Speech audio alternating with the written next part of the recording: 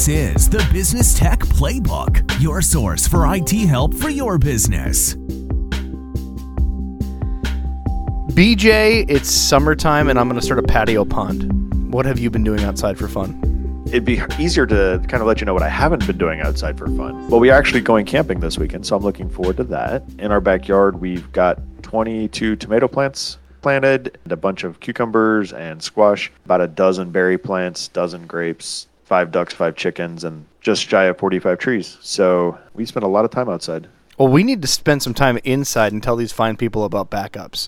I'm your host, Rob Zolson. And I'm your co-host, William Pote. I oftentimes go by BJ because my dad was Bill and I'm the junior.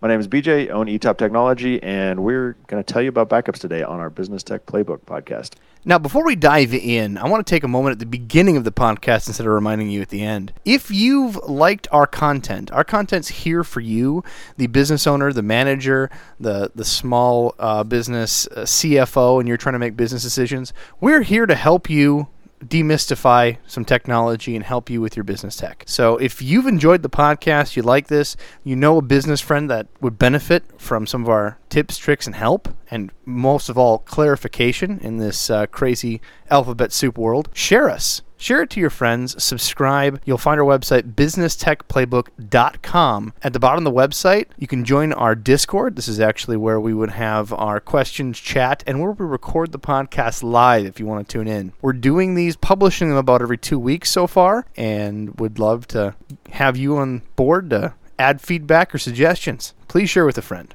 And we're trying to record functionally every Thursday, so that way we are a little bit ahead on our podcast schedule. And if you happen to want to jump into a live podcast, go ahead and let us know in the Discord channel, and we will make sure you get invited for the right time. It's also in the show notes, so check those out every episode. Magic. It's like you have information underneath the thing. The thing. I love it. The thing, yeah. Hopefully we don't use the word thing as we describe our path today.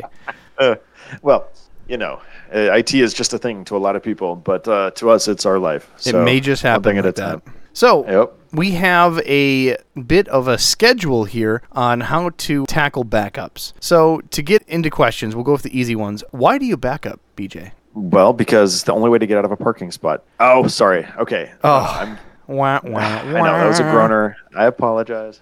Being in IT, what happens when everything goes wrong? That's why you back up. We functionally know that there are going to be problems. People are going to delete things. 95 or 98% of our restores aren't disaster recovery. In fact, it's probably more like 99.5% of the data we restore isn't a disaster.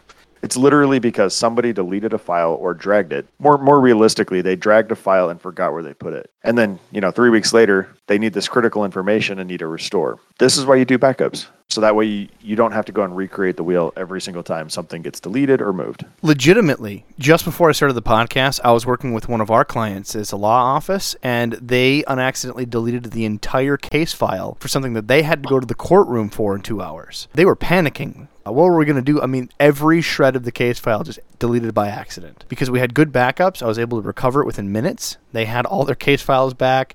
They thought they were going to just panic, have to, request a delay in the trial, and now they're good to go. Those backups really did save the day. And those incremental small, I lost a file, can start by, saving you an hour of work by recreating the document, or years of work if that's something that you guys live and breathe in daily. So it's not just, hey, a tornado hit my building or my servers lit on fire. It's even the incremental work that really helps out. We always plan for the disaster, but it always gets used for the simple. So the kind of running joke in our office is that Godzilla steps on your building. How do we restore everything to pre-Godzilla? And it was said it was just Kathleen, spilling coffee on files. or Bob, our fictional CFO, had their mouse battery died in the middle of a file move, and then suddenly they can't figure out where the file is. We have seen entire folders just disappear because somebody accidentally clicked and dragged, and it's years of work gone. It's astonishing to me the things that we've had to restore that have nothing to do with Godzilla stepping on a building. You get ready to be a superhero, you put on your cape, you wear the big old E on your jersey, and you just don't have to use it. Instead, it's you saved 8 hours here, 4 hours there, find a case file here, and that is the one thing. IT is a thankless job. If you can help that person recover something that they deleted by mistake, I have never had a customer more thankful in my life. It's true. We may talk about it in this podcast, but we had a client whose building burned down, and we had them running in our data center within a day. It was a really incredible chance for us to save the day. We didn't just have backups, but we were able to get them back up and running fully as an organization to the point where they could actually sell the company within inside of a couple of months. If we hadn't done our job properly, they wouldn't have had a company to sell. It was a really, other than the amount of pain that was, it was a lot of work for everyone, for them, for us. It was rough. But at the end of the day, it was one of the most interesting, cool things I've ever gotten to do for a client when you actually walk through a disaster scenario and it all works. Most businesses plan for the disaster, and most of the time it's just Kathy deleting a file. Right. Most businesses, if they go through an actual traumatic deal like hardware failure, something happens to their building, they're missing all of those invoices for the past, let's pretend it's just 1 year of invoices. Businesses don't recover from that. Can you ask yourself truly that if 1 year of your billed invoices that you're trying to get money off of just go poof? How you're supposed to do taxes, how you're supposed to get money on that, it just all disappears.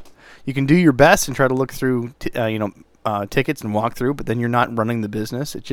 You don't live after things like that. So that's why you back up. And what do you back up, BJ? Anything you don't want to lose, which is generally everything. For us, we approach it in several different layers. We look at it from what's in the building, and then we look at it from what's outside the building. We generally back up everything.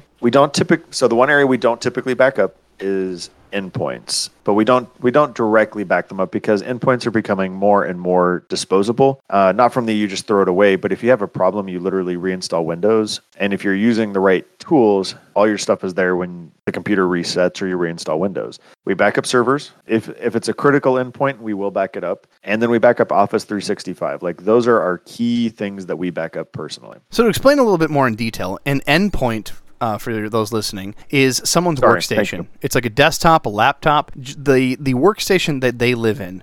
Generally speaking, when you have a employee and they're doing their work, they're living inside of your system. That probably lives on the server, lives in some sort of web application, even lives in their email, which all get backed up on the server. Anything that they have on their desktop, we, a lot of times, unless we've had the conversation with the customer, assume that that's just a desktop. They haven't finished and published those documents, and when they do, they're going to put it on the server, going to put it on the OneDrive, they're going to put it out to a place that's being backed up that isn't their workstation. That's what's supposed to happen. Right. The desktop and the documents on your personal workstation or computer are supposed to be kind of a scratch place where, it's stuff in progress. Realistically, even the work in progress should be saved in the central repository of the server, whether that's local in the cloud, it doesn't matter. We treat it kind of the same way. But what happens is people aren't careful. They keep way too much stuff locally. And as a result, we require all of our users to have OneDrive, and they call it KFM. So here's some, tech soup. But it's known folder move. Again, not super clear, but effectively it keeps the desktop documents and pictures synchronized with Office 365. So if that computer gets thrown away, we log them back in, make sure that those folders are synced, and within about 20 minutes, all of their stuff's back. Right. So we expect that people aren't careful, and so we try to have some contingency plans around that. As a rule of thumb, at least that I've had in the past with customers that I've had to do training on to make sure that they're saving their work, stuff like engineers, stuff like artists, stuff that people have to put in a lot of time, effort, whether it's a document, a CAD file, picture, or movie that they're editing. My rule of thumb is if they're actively working on it and you go to break, you should save that project. That project should be saved, maybe uploaded to the server or OneDrive. That way, if something happens, you didn't lose all of the work since you started the day to your break. So anytime you go on a break, you go on lunch, you leave the project, you should be saving that document, project, file, whatever it is, to the location that's going to be backed up at. That's always the training that I've done for years. And to some extent, OneDrive with that known folder move has kind of broken me of that. The reason being is because almost all of those files are in a kind of a continuous sync state. So they have an autosave on. And so that autosave, like anytime you make any change, it's live updated. That document is effectively in the cloud instantly. Like I just don't save anything anymore. Right. Personally, because like I know, but I also know how we have things set up, and I know that I could throw my laptop in the trash, log into another laptop, and be functional within about 20 minutes. And you're also not doing a specialized program or something like a CAD drafter that they're having to do something that isn't incrementally changed. So getting yourself into the habit so you do it on everything, even though it has that, what was it, KBM you said? KFM. So it's known folder move. Even though it has the KFM ability where it can auto-save and you don't have to click the save button for it to save, and it incrementally saves as you go, it's nice to get in that habit because maybe you're in a program that doesn't support that yet. Hope you are, right. But... No, absolutely. Absolutely. That is a good point, especially for those that are using a lot more production level. Almost all of the tools I use on a day-to-day basis are completely web-based. It's much less of a risk of loss. But again, I live and breathe backups, and so I'm aware of that, and it's a risk I'm willing to take personally. Right. But it's not a risk your team should be taking with your data. So a couple categories that we're going to go through. We're going to tell you about the different types of backups, and then we're going to tell you the different locations of those backups, if that makes any sense. So for the first category, number 1, the full backup. This full backup creates a copy of all the data in the system or device, including files, folders, or applications. It provides a complete snapshot at a specific point in time. This is traditionally called a full one-time backup. So if I was to, for instance, log into your computer or your server or whatever device I'm looking for, I would do a full backup. I would have a complete snapshot at, I'm looking at my clock right now, 4:29 p.m. And everything that happened prior to 4:29 p.m. would be saved on that one snapshot that has been saved at that one period of time. So if someone deleted something before 1:29 p.m., I'm not going to have it. If something changed something after, I'm not capturing it. It's just 4:29 p.m. captured in time capsule. The best part about backups is you can have several of the different pieces that we're talking about all in play together, and it depends on the tool that you're using, right? For us, we do what they call image backups. We're backing up. I'm trying not to dive into too deep of a technical concept. We got 5 more points to go through as well. Yeah, I know. All of our backups start with a full. We always have to start with a full, because if you don't have that initial full backup, then at the end of the day, you have nothing to restore from. It's called setting a baseline for those in the industry. Exactly. Well, from there, typically the way we run is we do an initial full backup, and then we start doing what they call an incremental backup. And you can do forward incrementals and reverse incrementals. I'm not really going to go into it because it doesn't really matter. But if you hear that terminology, effectively a forward incremental, it merges all of your snapshots into the current one, and a reverse incremental makes a chain off of your initial full. So it just depends on where your full backup lives. It changes how fast things restore, basically. If you have any questions about it, start diving into it with your actual IT provider. Realistically, it's going to be a little bit of whatever they're most comfortable with to give you to meet your company's needs. I had someone try to explain to me incremental backup. So you have full backup. So let's say you made a Lego house and you now have a complete second Lego house. That is the copy of the first one. Well, as the incremental backups capture, they grab pieces where it sees sections of the house changed. And as you get more and more, you'll have a set of sections of the house, but it's not completely built. And the moment that you have to go back and put that house together, it takes time to take those sections and put it back to create the incremental house. That was the funniest, super simple oversimplification of incremental backups that I was told, and I know it's missing a lot of intricacies. I'm going to just use numbers because it should hopefully be easier to understand. But like, let's say you have 100 gigs. It doesn't really matter the amount, but just let's say you have your server's 100 gigs of data. When you take that full backup, you're doing the initial transfer. It's going to take, depending on how fast your server is, how many other people are using it, it'll take a while. Let's say it takes 5 hours. Part of why you run an incremental is because every time you run that backup, it could take 5 hours, and that's potentially a big waste of time. But if you're taking an incremental, it's doing basically the difference between that first backup and the second backup, doing a quick comparison and only backing up the 3 gigs that changed. So you had a 3% difference of data in throughout the day. It allows you to you could take maybe 10 incrementals in a day. So that way you could go back to different points in the day rather than just doing one per night. Again, it goes back to like, what's your business need? Like, how much data can you afford to lose, and how long can you afford to be down? Number 3 that we have on the list is a differential backup. Now, similar to incremental backups, differential backups save the changes made since the last backup. However, unlike incremental backups, differentials don't distinguish between different backups. They save changes since the last full backup, which can make the restoration faster but requires more storage. Better pieces, but again, it costs more storage. Back to what I said the last time, is it goes back to how much data can you afford to lose, and how long can you afford to be down? When it comes to backups, like, those are always the conversations we end up having. It's not something I can dictate to the client. I can't tell them how long they can afford to be down. Right. That's something that has to be business driven. Like, for us, we're a pretty small company, and because of how we do things, we have pretty high resilience rating. But at the same time, like, if we're down for 4 hours, it's not the end of the world. Like, it's frustrating, but it's explainable. It's not even really going to hurt our income too bad to happen, because we have people distributed throughout the country. We have our tools distributed through the cloud. Like, there's a very low chance of every single person being fully down inside of our organization because of how we've built things. For our clients, like, but if we have a $100 million a year manufacturer, like, downtime is extremely costly for them. They're going to spend a lot more time and money on making sure that their backups are right on the money. Now, number 4 on the list, which we see in only the most needy customers, the customers that want to make sure that every iota gets saved as it happens, and they spend the most money and resources to get backups done, is mirror backup. Like full backup, it does take full backup copies, but it's known as synchronization or real-time backups. These mirror backups make an exact copy of the selected files or folders in real time. Any changes made to the document are immediately reflected in the backup, ensuring that the full copy is up to date. Again, as Kathy saves that Word doc, it is making a full backup of every change as it happens. This takes an incredible amount of CPU power in the background to get this done, and we just don't see it happen that often. There are not a lot of business cases where having absolutely every change backed up in real time is cost effective. The way we see that the most is, honest, as funny as it sounds, it's a combination of, so we don't do mirror backups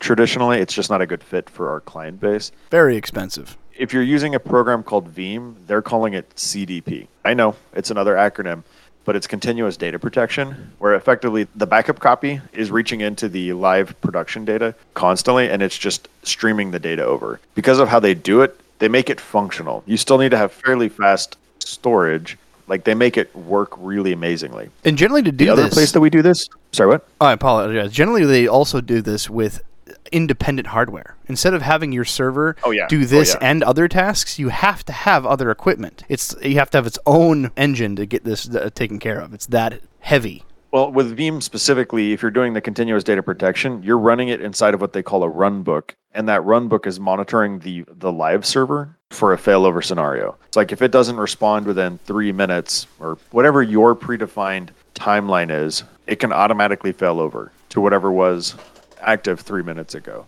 And so it's, you might have 2, 3, 4, 5 minutes of downtime. And in some companies, like, that 5 minutes of downtime could be several, tens of thousands of dollars. So is it, what's your business need? But then the funny part is like, with to that same point, KFM or OneDrive's known folder move keeps data synchronized. Yep, it does. So it's basically keeping a live copy of all of our documentation on our machines, to the point where I can work on it on my computer, log into my OneDrive on the browser, and my data is there. Right.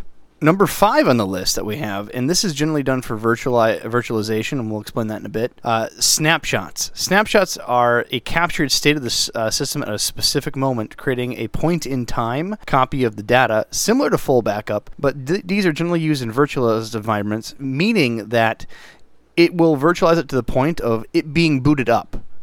These snapshots you can flip back and forth and make copies of complete systems, and it's more of a tool that we use for virtualizing servers. So, not to make your head explode, we'll have one server, one physical box that's either in a server hosting location or at the customer's physical site. That one server box is spec'd and large enough to be 5 virtual servers inside the physical box. So you'll have one for your backup. You'll have one for your domain controller, so it can run Windows logins and other security measures. You'll have one for your files, just for your file share. You might have one for your specific application, all running inside this box. So snapshots are how we take the moment in time and can reel back or transfer data between. That's effectively all we do. So all of our environments are virtualized internally at ETOP, both our environments and our client environments, because it really means that you're not reliant on the hardware. So if the hardware dies, you can literally restore it to just about anything because you're backing up a file. And so because you're backing up that file at that point in time, it's extremely easy to bring back online. Well, it's simple. It's not necessarily easy. And because of that's how we do things,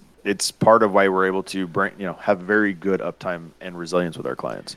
BJ and I definitely had days back in yesteryear that when we wanted to upgrade a server or replace a server, that it was a planned deal, sometimes took a couple days to finish everything. Now, because we can virtualize, we can make that snapshot backup. We can simply wait until the end of the day, 5 o'clock on business day, create that snapshot, move it to the new piece of hardware, and we're relatively done within an hour in some situations. Where that was normally all hands on deck, let's make sure stuff is moving, reinstallation. It was a big pain point in most IT technicians' lives. Well, and a server migration still takes time, but we try and build parallel environments and then schedule a cutover.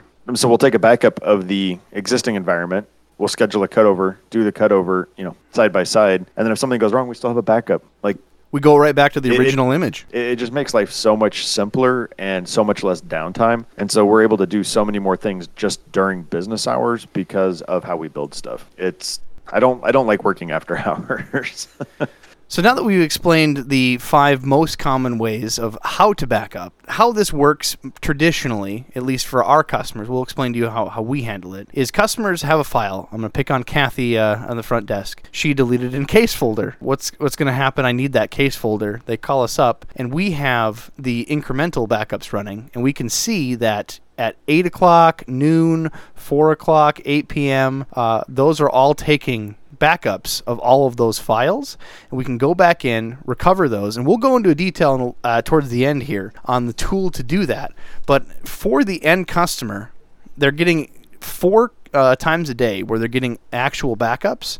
The problem with that is you have to ask yourself, do you want to spend more money to capture more? Do you think that having between 8 a.m. and noon or noon and 4 p.m. that you're going to lose data in between and you want to capture those changes? Most of our customers taking those 4 snapshots a day is more than enough. They're comfortable with the loss of 2 hours worth of work potentially if something breaks. Right. You got to ask yourself, how much money are you willing to pay for the comfort of data? Other businesses, they do 3 total backups a week because they aren't as reliant on changes. They just need access to the data and don't need to change it. Machining shops are common with this. They don't do a lot of changes. They just need that data to be there when they need to do a new run.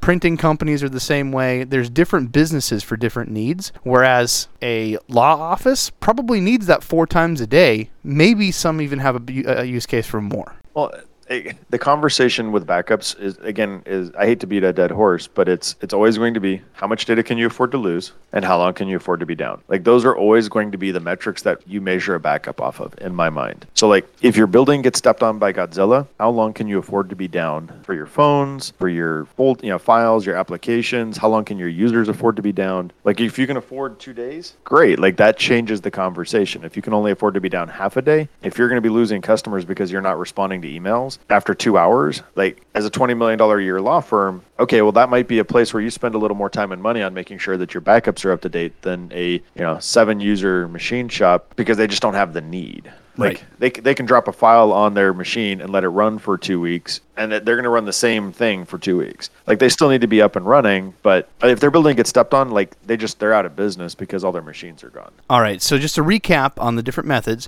full backup, otherwise known as your starting point, your baseline backup. Then you have incremental backups capturing the changes along the way. Differential backups, which go even deeper into that and grab more. Mirror backups, which we don't see a ton of, but capture every single change as they happen, and snapshot backups, where we take a snapshot in time and generally use those for virtualization. Then we have the, I'm going to change the order on us, BJ, for where these backups are saved. We'll start with tape backups. Now, this sounds very rudimentary, but it's still a thing today. Remember the floppy disks that people had back in the day? We no longer use them. Well, they still use magnetic tape drives to store data. This hurts me and pains me in every way, but I still see businesses doing to this day. Tape backups are still an extraordinarily viable situation for high data use companies.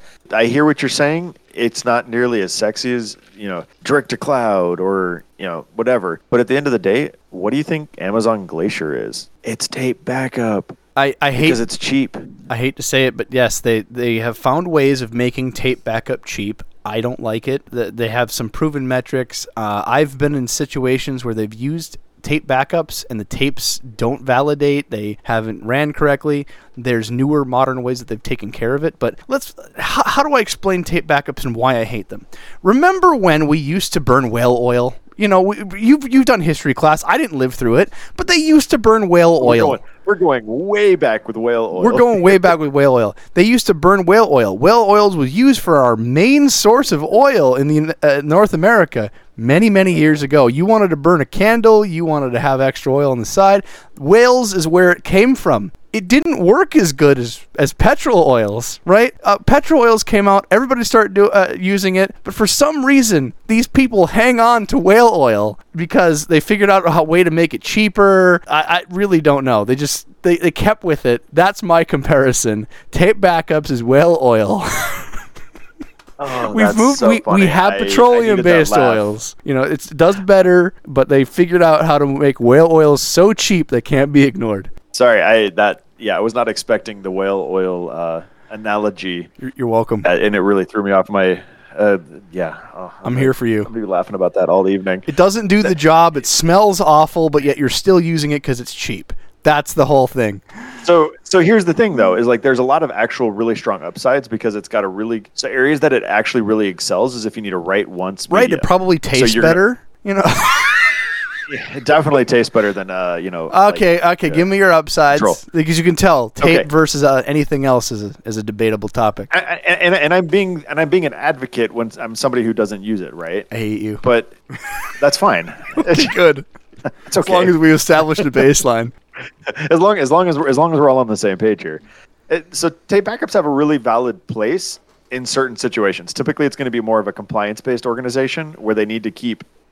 Tapes are great because you can take a backup and keep it off-site. Tapes are great because there are reasons you can do it. Tapes tend to be awful because people don't take them off-site, they fail, they're mechanical. But if you have an extremely high data density and you need to keep copies of that off-site where you have a write-once media, it is a valid situation. Is it something we do? No, we don't. God bless you. But are there good ways? Are there good ways to do it? Yes, there are. But it's a pretty specific use case. But I had to be a bit of an advocate there just because there is an actual reason for it. They still made it work. Some people put in the engineering. Internet's the same way, right? DSL through the phone lines was at one time the best way of getting internet. It beat dial-up. Then you moved to cable modem. Then you moved to fiber, right? And we got this lightning fast internet connection. But guess what? There's still people, because it's cheap and the lines are already there, developing ways of making that old platform work.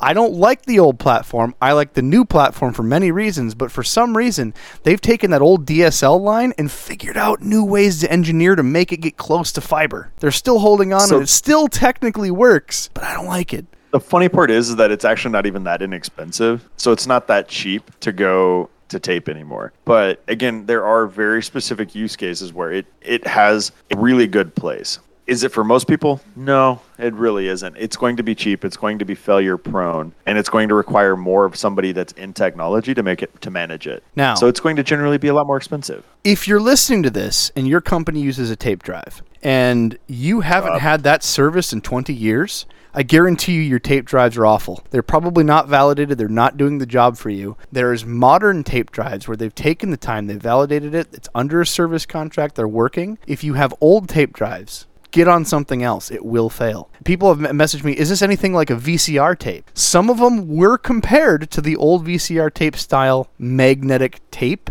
film, and after 35 years it goes away. Magnetization of the tape fails. So that's why VHSs right now, they put out a big thing that's saying VHSs haven't been printed in so many years. You should make copies that are digital. Don't have old tape drives. Have something current if you have tape drives. Completely. And I was actually about to walk down that road. And so one of the valid reasons you would do tape, for example, it's like I'm looking at one of the current generation tape cartridges. It'll hold 45 terabytes of compressed data, and it'll write at a gigabyte per second. And how much is that? $115. Yeah, that's insanity. The how cheap that is for the amount that they put on it is insane, and that's why they're still around. Well, and so here's the thing. Here's the second part of that. So let's say you're only on 100 megabit, or let's say you're on a smaller internet connection like that DSL or Starlink or anything under like a 500 megabit connection, which is a very substantial connection. Try transferring 45 terabytes of data inside your building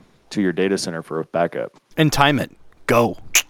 Put it on the clock. It will take you months, at least weeks. You want to know how fast you can take a 45 terabyte drive to a Granite Mountain? That's not the name of it. They have storage facilities that are made for tape drives. Somebody comes to your office, picks up your tape, your 45 terabyte tape that you wrote to it in 4 hours, and they drive it to the office. If you were trying to push that across your internet connection, you'd be at it for weeks. And some of your internet connections that you have out there, even business, have caps. Once you've reached the data cap, which in some areas is a half a terabyte, once you've reached that data cap, they're going to throttle your whole business. So sometimes the fastest data transfer you can get is literally carrying it to where you need it to go.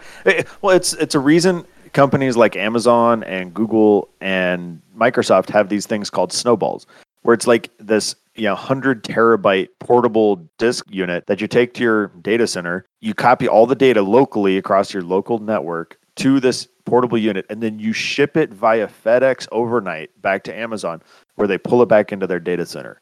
Yep.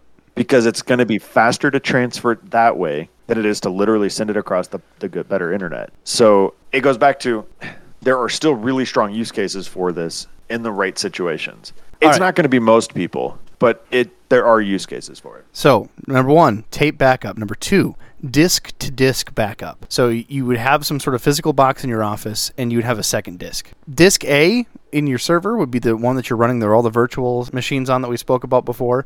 Disk B is strictly just for copies. That is where all of the backup lives, is on a completely separate drive. If you want to even do an external drive, a disk-to-disk image, that works as well, but this is just letting you know that you can save it not just on tape, but on an actual disk that you would save on your local server.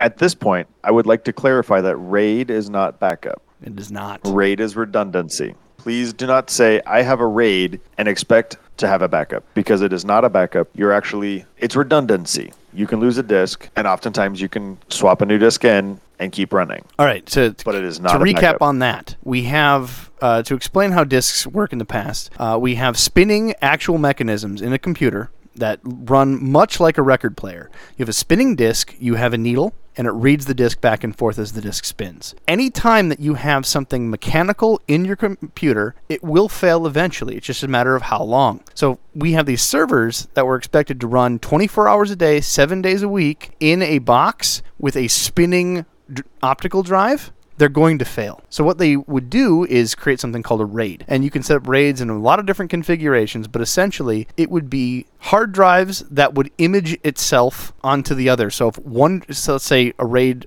you have 4 hard drives in there to make a RAID, you would have one of those drives fail. All you do is take a blank drive, plug it into its place like a Nintendo cartridge, and it would begin to write data onto that extra hard drive. It's not a backup. It's just a way that we had to do in the past for mechanical hard drives to not fail and lose all of our data. Well, and again, it goes back to its redundancy.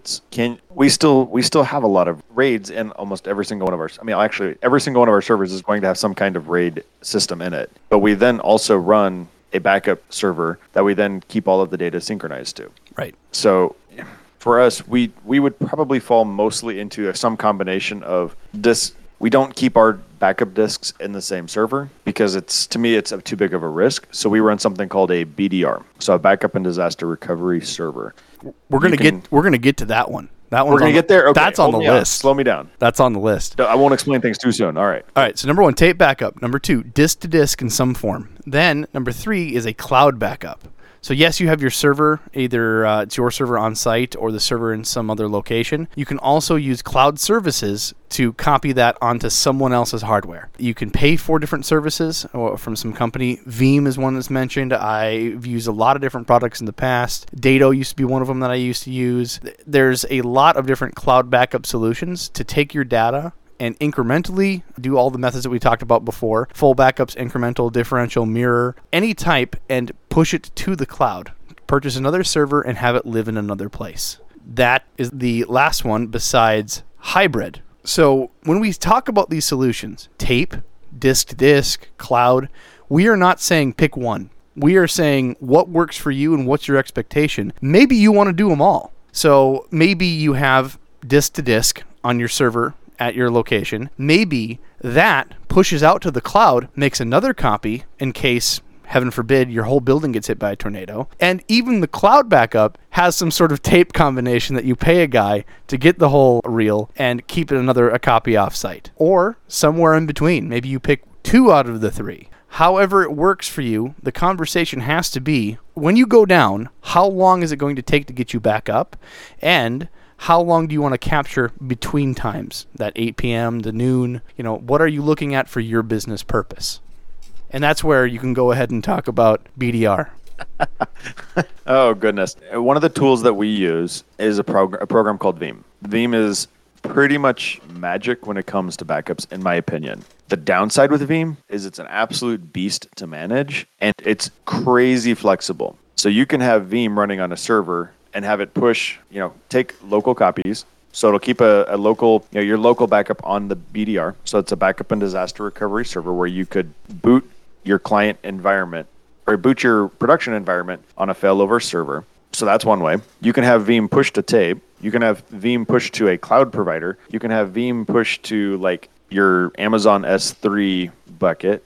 You can have Veeam do really just about anything you want, but you have to know what you want and you have to know where you want it to go. While Veeam is an incredibly powerful tool, it's extremely flexible. It's very much you own the whole, you own everything about it, which is also why there are times where it makes a lot of sense to go with like a fully all-in provider that's going to own, they'll make sure that your backups are running. They provide the software, they provide the storage. Personally, we function off of having a provider manage a lot of our backups for us because it's so much work to do it properly, in my opinion. Also why we pay a lot of attention to other providers out there and are constantly reevaluating what our posture looks like so that way we can make changes if something better is out there. In my mind, when it comes to backups, I strongly believe in a 3-2-1 methodology where you have your data's in 3 locations on 2 different types of media, and I forgot what the one was. 3-2-1 method states you should have 3 copies of your data, 2 different media, and 1 copy offsite for disaster. So you have 3 different copies at least. So you have your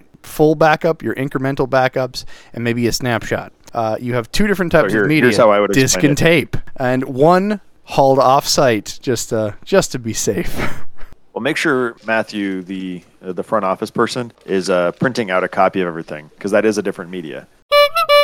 I'm joking. Don't do that. Realistically, if you follow that type of methodology, that's awesome. You might even follow a 3-2-2 where you have 2 different locations off site. So if somebody gets breached, you have 2 copies. I personally lean a little bit more that way. I like having more copies off site. It does tend to be more expensive, but it helps us all sleep better at night. All right, so the last part that we have, actually, I'm gonna bump this. So tape, disk to disk, cloud, and the hybrid theory, and we talked about the 3-2-1 steps. Now, our favorite, just a single tool, if you're going to take one tool away from this podcast, is using the Microsoft built-in previous file version. Can you go in a little detail before we go too much farther on that one? I'm glad you asked. So previous versions it's something magical that Microsoft built in. A lot of other tools are starting to do this as well. But if you have a Windows file server, you literally can go into the server and enable Windows previous versions on the different file locations. We set ours up to 3 to 4 times a day typically. Previous versions are amazing because it's something that's included inside of Microsoft Windows Server. You can go into the server operating system, enable it, and it typically is about a 10% space premium. And it takes these little micro snapshots 3, 4, 5 times a day, depending on what your need is. You can literally teach your team how to right-click and restore from the Windows File Explorer. It is truly magical. We use it a lot. That's where most of our data restores come from. And the only time we wouldn't use it, the only time we wouldn't use it is, the only there isn't a time we wouldn't use it. If it's a disaster scenario. Like, why wouldn't we use it? We always use it. We always use it. We always use it. It's such a small file penalty for such a strong restorability. Like, it makes our life so much easier. So most of our backups that we have go back close to 30 days, sometimes a couple weeks, depending on the customer's space requirements. And it's as easy as them right-clicking the folder, going to properties, and then there's a tab for previous versions. They don't have to call up their IT guy. They don't have to do anything. They can see every previous version for the 8 o'clock, noon, 4 o'clock, and 8 p.m., and they can restore their own files without ever having to pick up the phone and call us. It's extremely easy and efficient. And this takes how much space generally on their server? So I figure it takes typically between 5 and 10% of the total consumed storage. So let's say they have 200 gigs available and they're using 100. Figure it's going to use between 5 and 10 gigs in kind of hidden storage costs. But a 5 to 10% penalty for extremely easy self-service restorability is pennies on the dollar. We're typically running something called deduplication in the background that's saving them so much space on top of that they will never know the difference. And it just makes makes everyone so much happier. All right, last 2 bits, just a recap on what we've done.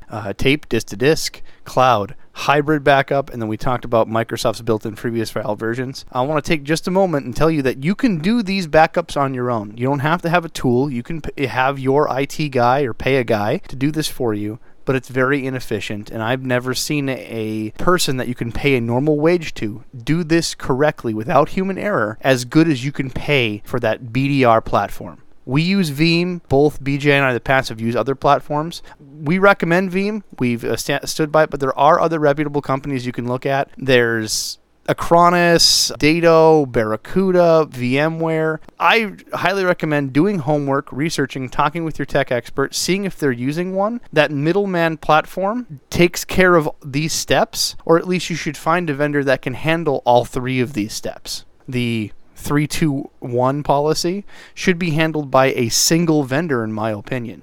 And it should be automatic. You shouldn't have to worry about it. And it should be tested. Now, because if you don't have an automatic backup, nobody's doing it. Or my favorite is when somebody's like, I'm rotating external hard drives around. So what happens is somebody plugs in an external hard drive. Nobody's checking to make sure this thing's alive. Mm-hmm. And so I've seen several situations where people had a backup drive riding around in the back of their car or in somebody's purse or in a safe somewhere. But the last time they had a functional backup was months ago. So it in my mind, that has to be automatic and it has to be tested regularly. I had a gentleman that just has just a simple shop. He's a mechanic. All he has is his place where he bills out customers and then keeps the history of the repairs. It's a tool called Napa Tracks. Napa, the auto parts place, gives it free when you sign up for an account and you purchase parts from them. That does not have, at the time of me talking with him, any type of cloud backup, no validating, nothing. It was just a free application. Here, you use it and you worry about your own backups. So the guy at Napa, not a technician, told him, hey, here's a flash drive, plug it in your computer, and every day put a copy to that flash drive. So he would take that flash drive and he would keep it in a safe, and he would do it every day, once a day, as he closed the shop. He did not test that flash drive. The Napa Tracks program did not have any sort of self-validation, and when his computer crashed and he needed that backup, that flash drive had a bunch of junk data on it that was never tested once, and he almost lost his business because of it. That was his entire Bible of his business, where he had everything kept for everyone. Don't just trust that someone's doing that. Test it and validate it. And these companies, the reputable ones at least, I know Veeam definitely does validations.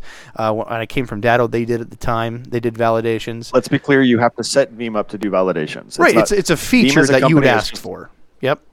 They're capable. They're not going to do it automatically. You have to request these things. Yep.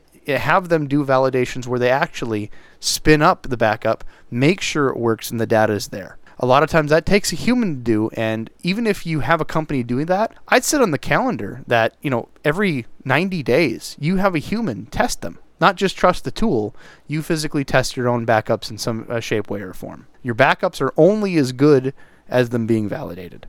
125 million %. There's kind of a running joke in our space that is an untested backup is as good as not having one. Now, we only have so much time. What's your testing schedule?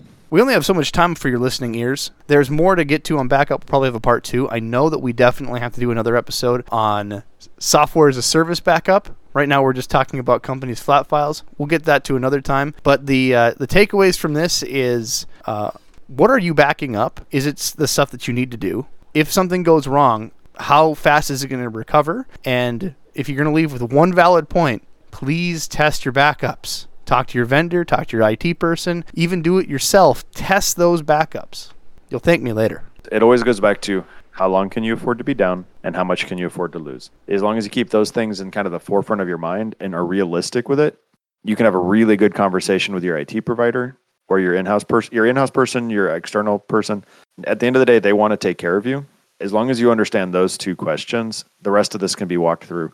And it's just a fairly simple technical exercise to make happen. Don't be afraid to walk into that technical meeting with that vendor or your internal person or a managed service provider like us and say, if something goes wrong, I want to be up in 2 hours. Okay, here's what that's going to take is they'll come back with. Then recognize that if you have a 2-hour requirement, they're probably going to hit you with a much bigger number than if you had like an 8-hour requirement. Bingo. Then you'll literally have it on paper. This is the dollars it takes to get that request. What's the business need?